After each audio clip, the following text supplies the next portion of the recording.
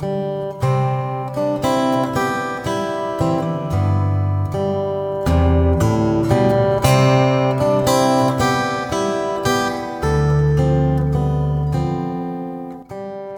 everyone, and welcome to Writers Drinking Coffee. This is a podcast based on writers sitting around drinking coffee and or occasionally cocktails and talking about anything and everything. We may use explicit language and will almost certainly drop F-bombs, but this is not the point or the drive of the content, so consider us PG-13. There will be rants, there will be raves, there will be occasional readings, there will be conflicting creative advice driven by at least 3 utterly disparate points of view. Your hosts through this adventure are Chaz Brenchley, John Schmidt, and me, Jeannie Warner. This is Episode 3, Reading in Public. Dum dum dum. Let's kick this off. Everybody has a drink here. Everyone's good? Drink. We have today a special guest. We have invited Raymond Miller, an excellent writer and perennial member of Coffee Club at the Bean Scene, to come in and read for us a bit. And I have John is going to read some of his poetry, or at least poetry that he likes. He didn't tell me in advance, so we will all be charmed and surprised. But I wanted to start and say, how do you prepare in general for reading? And the person I know who's done most of this would be you, Chaz. Yeah, and as usual, I am the heretic in the group because I'm sitting here thinking, prepare? What is prepare? It may be that the night before I would look at what I was proposing to read and read it through, but not aloud. I have never done that sort of practice reading or the timing or the little notes to show where your voice should go up or down or whatever. No, I just don't. But then, I mean, I'm coming from an unusual place. I enjoy reading aloud. It's a thing I'm very comfortable with. And as you say, I've done a lot of it. My own work and other people's. So yeah, I just, I mean, it's like the writing. I'm instinctive. I just sit down and do it. Well, you sound good when you do it. I don't know if, for people that haven't been down to an SF in SF, which is science fiction in San Francisco, Rena runs a group down there that has multiple authors in. It does. I mean, it's a lovely monthly reading series. It was co-founded by my wife, Karen Brenchley, back in the day. And she handed the organisation over to Rena, I think with a great deal of relief at that point, because it was so popular. But yeah, no, I love it that every month people will get together to hear serious, well-known science fiction writers read, and they will come to do that. Guy Gabriel Kay was just there. Was here. Yeah. Kim Stanley Robinson has been through there. He's a regular. Yeah. Every year, him and Cecilia Holland do a Christmas time reading. Ooh. Yeah. Have you been down to SF and SF, John? I have not. I have heard Chaz read, however, multiple times. I especially liked when he did Litquake, another San Francisco tradition. And of course, he's read locally down closer to the coffee house. Now, John, you organized kind of this. My first run into the reading preparation out loud was down at the Bean Scene. He grabbed the local Sunnyvale library people in and grabbed from Lee's Discount Bookstore right there on Murphy Street Inn and got us a microphone, and we all sat down and read a little something. That was the first time I heard you read there, Raymond. Yes, yeah, it was it'd been the first time I'd read in a long time, so I was a bit nervous, but it seemed to go off quite well. Oh, come on, it was a delight. You know that. It was. Actually, it was. Yeah, it was good. It was good. When a writer speaks the words they've written, or even someone else's, but especially the words they've written, there's a layer of meaning and interpretation that you get that you can't get from the page. And if you like spoken word, it's wonderful. And we are fortunate to be in a renaissance of spoken word, not in people declaiming in bars and coffee houses, although here we are, as much as podcasting and live streaming allows a lot of, and you see it especially coming out of the role-playing world, which is developing cold reading actors who can read things easily. And I am hoping, actually, that you, Jeannie, because of your predilections and your willingness to put our meanderings up on the oral world of podcasting, are going to spark a renaissance locally. I hope so, because there's a lot of people that write interesting things, and I know many people with really interesting voices. Like John, I was going to say, can we convince you? Show us what you mean. I fell in love with John's reading things and his extemporaneous poetry, and frankly, I used to bribe him to, when I had girlfriends that had birthdays coming up, I would say, hey, John, here's a number. Wait till she doesn't pick up and leave a poem on her answering machine. And then say, compliments of Jeannie. Mm-hmm. Will you do something like that for us today? Sure. Who do you want spoken to? Oh, this one's going to be for Ellie, my friend beyond the redwood curtain. Your friend beyond the redwood curtain. Of one thing, sure, we can be certain. You have a friend beyond the redwood curtain. Because, Jeannie, you are fond and fair of having friends quite everywhere. You organize them into groups, and then you get them in difficult soups with beer and wine and often rum. And sometimes, well, it rhymes with gum and starts with a C, but I don't think I should say it, you see. And when we speak of Ellie Fine, I can remember well some glasses of wine, some waltzes in a restaurant, some sparkling romance almost instant. But in truth, better than that is knowing that Ellie is our friend, Old Hat. And I would like to encourage her to give us all a little whir, send us perhaps one of her lovely poems, or if she has it, a weighty tome, and we will read it on this cast. And Ellie will be immortalized at last. Yay! An impromptu poem for Jeannie Warner by John Schmidt. Can I speak to my 3 pet peeves about reading aloud as a writer? Yes. Yes. I'm going to say them really quickly. First of all, every writer apologizes because they're not trained actors. Let that go. You're setting up your listener not to succeed. You're letting the scarecrow of doubt into the cornfield of bounty. Sorry. No, I think you're on a roll. Where did you get that? I just made it up. That's beautiful. If you don't show them the scarecrow, they might see the crows, but they'll never get the waves of wheat will get there. And we all do it, and it's a constant thing. But just present your work. The second thing is, you can do voices if you want to do voices, but as a writer, you're presenting your work. You don't have to do voices. And it's a pet peeve of mine, although when people do voices, I find it utterly delightful. And of course, with many of the Audible books, the narrator is half the joy. And my third pet peeve is, frankly, podcast software itself. And I realize this doesn't relate to writing. He doesn't mean you, precious baby. No. No. As it shifts. But I've spoken enough. I want to hear Ray speaking. All right. Thank you for the segue, but we have to roll back for a second. Number 1, don't apologize for your work. 2 was the doing the voices or not doing the voices. So are voices good or bad? Or there is a perception among some that you have to do voices. You can do voices or not do voices. It's good either way. Okay. So I could see that. I'm sitting here listening to the Drew Hayes's NPCs, and I'm on book 2 now, and there's a little bit of an accent that he does for the different ones, and I kind of enjoy it, but it's not necessary. Much like Will Wheaton narrated Ready Player One. Right. And I loved it. Yeah.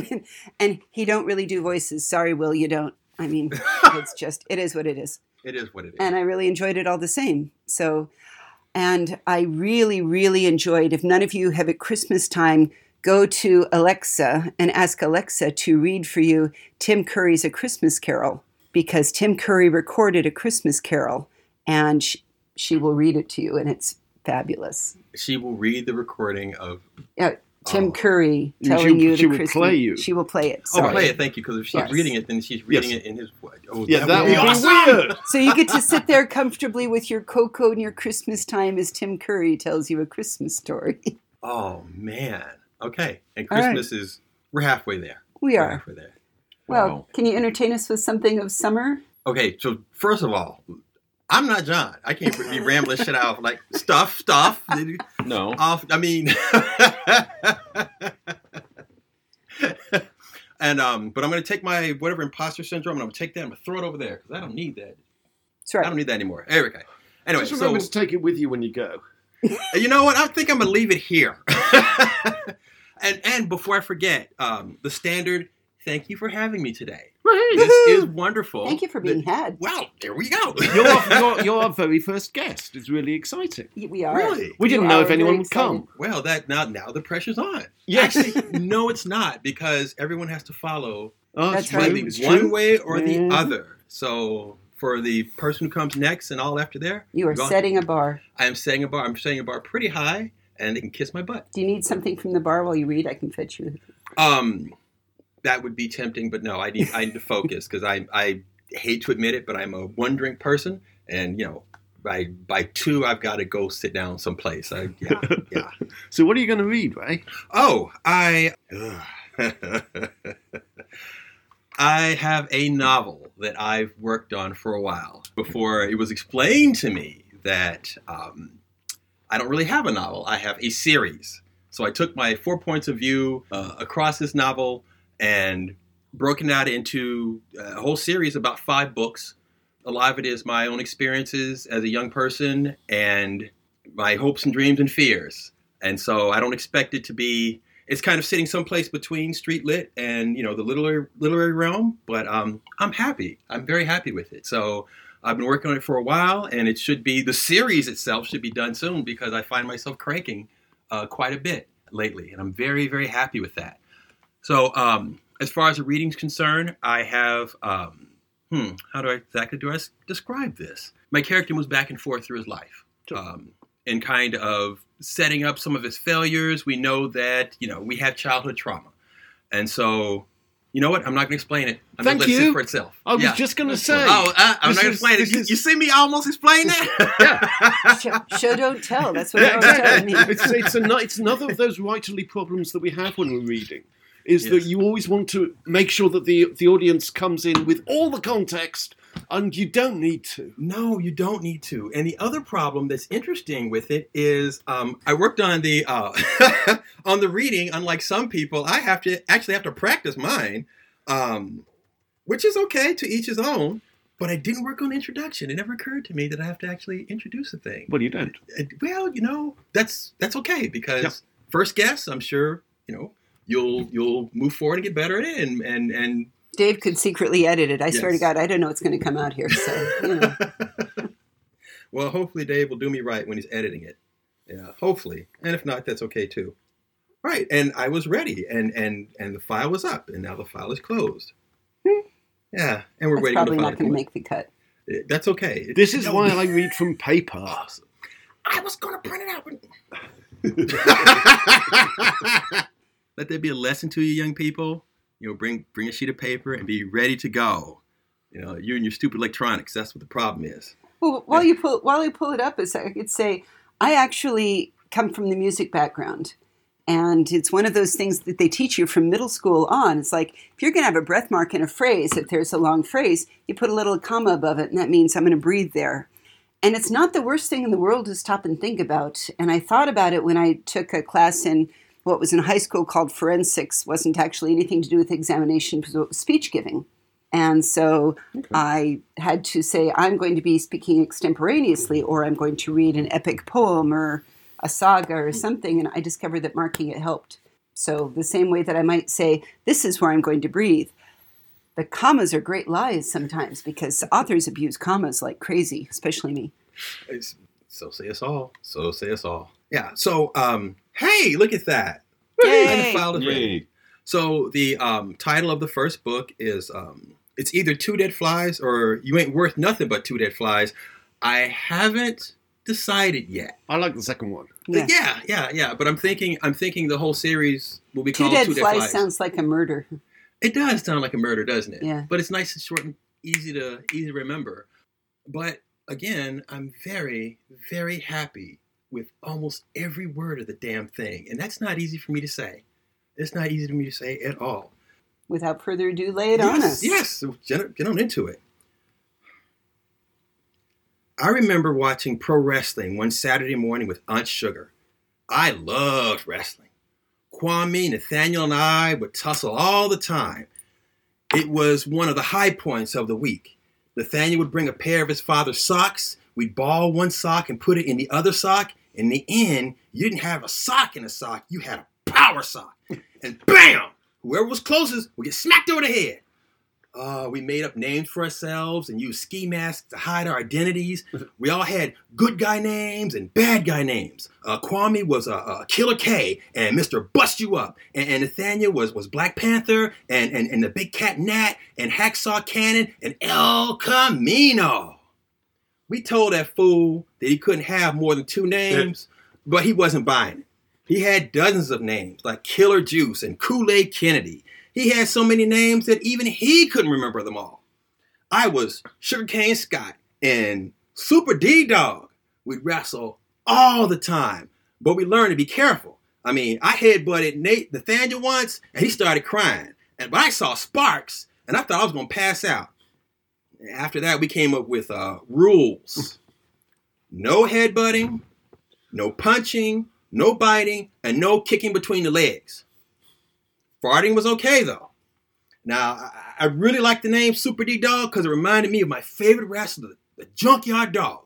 Whenever he entered the ring, walking through his fans like a king on Sunday, they played his song, Another One Bites the Dust. The Junkyard Dog was a big, dark-skinned brother with huge arm muscles. And even though he had a big gut, he could do sit-ups for like an hour straight and not get tired. He wore red or white wrestling pants with the Junkyard Dog stitched down the side, and on the butt of his pants read Thump. And when JYD ready to finish you, he'd pick you up and slam you to the ground. Now that was a thump. And when the Junkyard Dog thumped you, you know you was thumped. His other move was like a headbutt. I remember the announcer, some old white man who wrestled way back before Aunt Sandra was born, said that Junkyard Dog had the hardest head in professional wrestling. You imagine that. There might be 10,000 wrestlers from Kentucky to Texas, and Junkyard Dog had the hardest head. I mean, this one time, about 4 ugly wrestlers tried to gang up on Junkyard Dog, because that's what cowards do. I remember one of them was like a Hacksaw Jim Dugan, and the other one was like Butch Reed or Ted DiBiase or somebody. But it didn't matter, because my man stood his ground straight and tall. He didn't worry about getting a whooping from his mom because he got into a fight with a bully. I bet his pastor didn't call him out during a sermon telling everybody he wet the bed. Junkyard Dog didn't take nothing from nobody. Shoot, one guy stepped up like he was kind of homeless wild man with dirty hair and greasy skin like white people get. Junkyard Dog grabbed him by the ears and cracked him with a headbutt. Another guy stepped up and then another. And there were plenty of headbutts for everybody. Like, bam, you take that, you stupid fool. And bam, take that for even being in the ring with me. And bam, you take that for the company you keep. They was like leaves falling off the tree. And that's what they get for ganging up on one man. But he wasn't no ordinary man. Oh, boy. He was Junkyard Dog. Look out, Junkyard. They got him. It was like 2 of them. They pinned his arms. And he was waiting. I was waiting on him to break free. And stop playing, Junkyard, bro. Break free, break free. Damn you cowards. You can't get away with that. You lucky Andre the Giant was off in a big city like Memphis. You lucky Junkyard by himself. I hope when we get back next week, he show y'all. Now, see, that was me having a little faith. When the third coward came up, Junkyard Dog kicked that dummy in the belly, and then he broke free. See, they forgot how strong JYD was. He was stronger and better than any 3 of them. Well, any 4 of them. Shoot, Junkyard Dog was better than any 5 of them cowards. He headbutted one, and then the guy went down. Then he threw another against the ropes, and when he sprang back, JYD clotheslined him with a forearm right across his cowardly throat.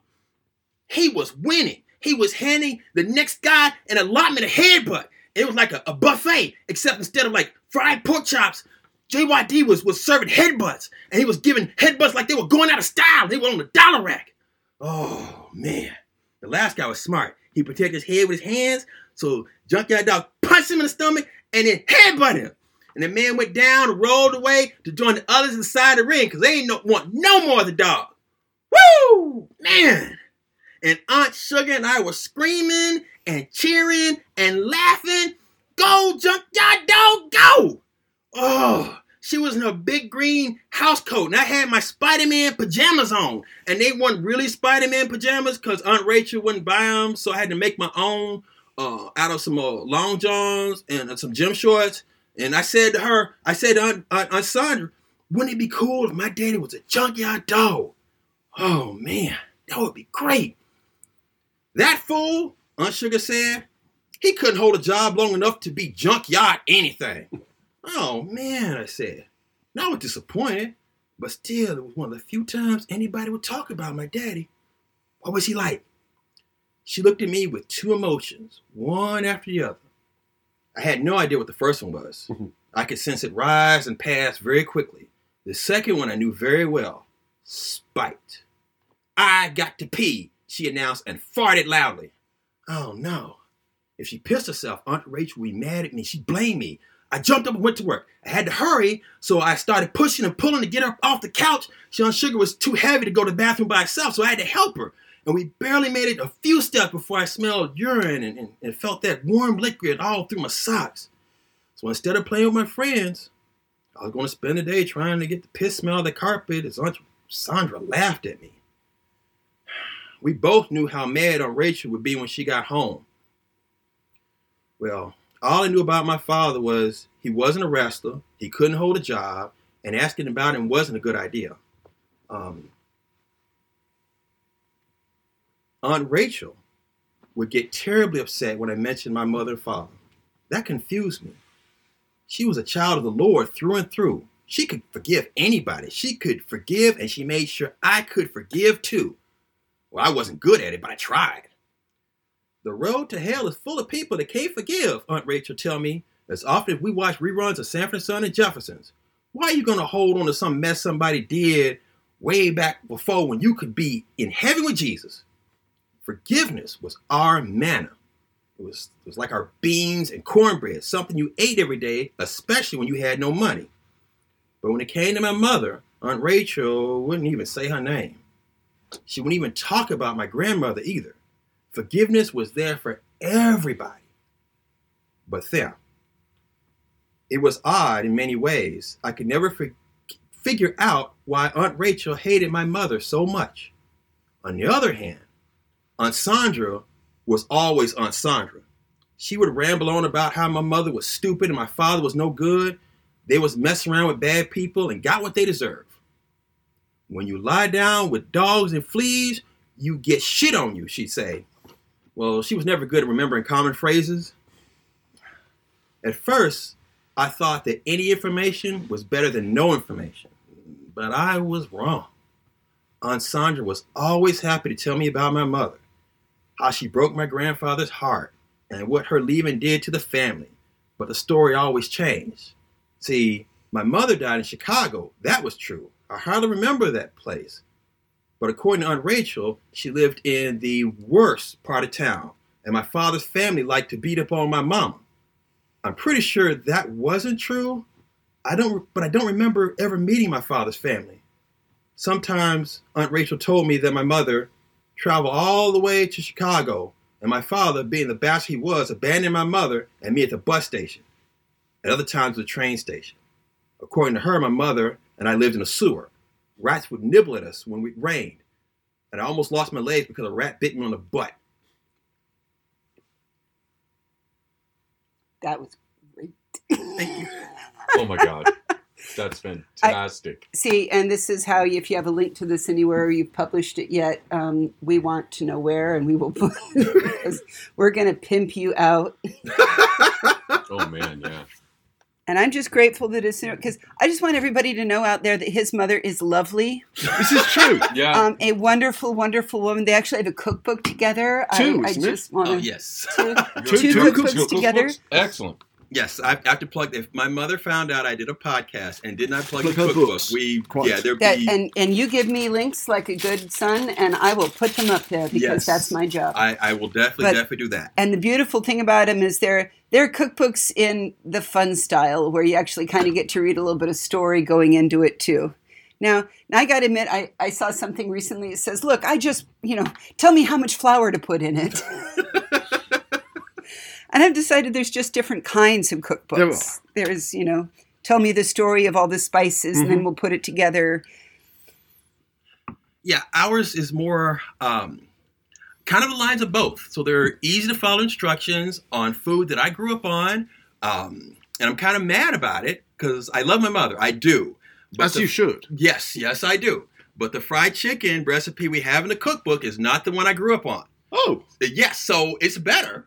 Okay. But here's the deal. While I was growing up, she's whipping the stuff together. She's feeding us. I'm eating. It's great. She taught me. And I'm able to go off to college, cook, and impress some young ladies every once in a while with my fried chicken. It's the South. What are you going to do? But then we do the cookbook. And I said, Mom, we're going through the recipes. You want me to write up the fried chicken recipes? No, what you going to do that for? Because you taught me everything I know.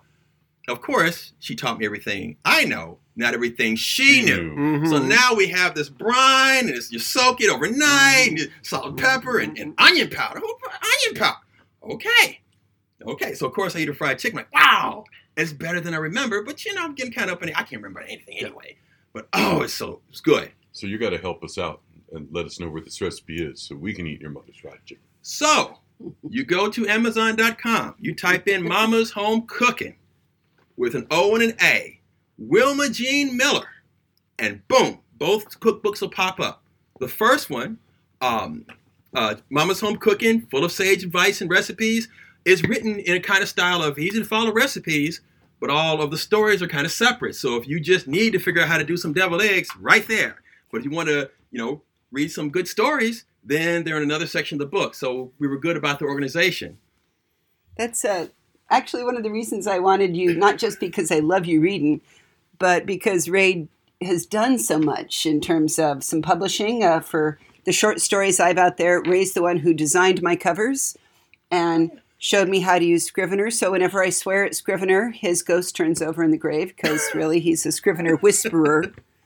Yeah, and it's beautiful. We got to ask him about that. And things that we don't talk about on this podcast, but there's a lot of interesting material that you can write that pays money on Amazon or Medium, as Chaz just got involved in Medium. Tell us a moment about Medium, if you would. So Medium, I don't even know how to describe Medium. For those of you who don't know, it's a site you go to find lots and lots of writing by lots and lots of different people on lots and lots of different themes and subjects. And I mean, so far I have published a story there about caring for someone on his deathbed and writing about it afterwards, and a story about eating snails in public, and a story about my first book, which are 3 of them. And yeah, I mean, it's a wide-ranging thing, and I'm quite excited at the moment. I'm enjoying writing for Medium. It's like a sort of piecemeal autobiography. And a little bit of blogging, and there's a lot of titles to look out there. You were talking about Shannon Page, who has story. I was talking about Shannon Page. I often talk about Shannon Page because she's awesome. Her story about being a trophy wife. Yes, it's called I Was a Trophy Wife. It's quite easy to find. Yeah. Is it on Medium? Yes. Okay. So just, I kind of wanted to say thank you. We're getting towards the bottom of the half hour here, so I wanted to wrap it up a little bit and say thank you, John, for showing us a little bit of the poet extempore. If you have a longer piece or one of the ones that you've written that you would like to read, we will get together and do more of that next time. Raymond, thank you ever so much for coming. We hope that you guys will all hear Raymond's melodious tones again, because we adore him and simply live for when he can show up. Thank you for having me. I do appreciate it. Right. You've been listening to Writers Drinking Coffee, which is a labor of love and enthusiasm put together by the hosts. We will try to put links to the interesting things we've mentioned here in the website, which is www.writersdrinkingcoffee.com. You can also find us on Facebook. You will eventually find us on iTunes, but I'm having a feud right now with trying to get them to work, but Podcast Addict will get you there.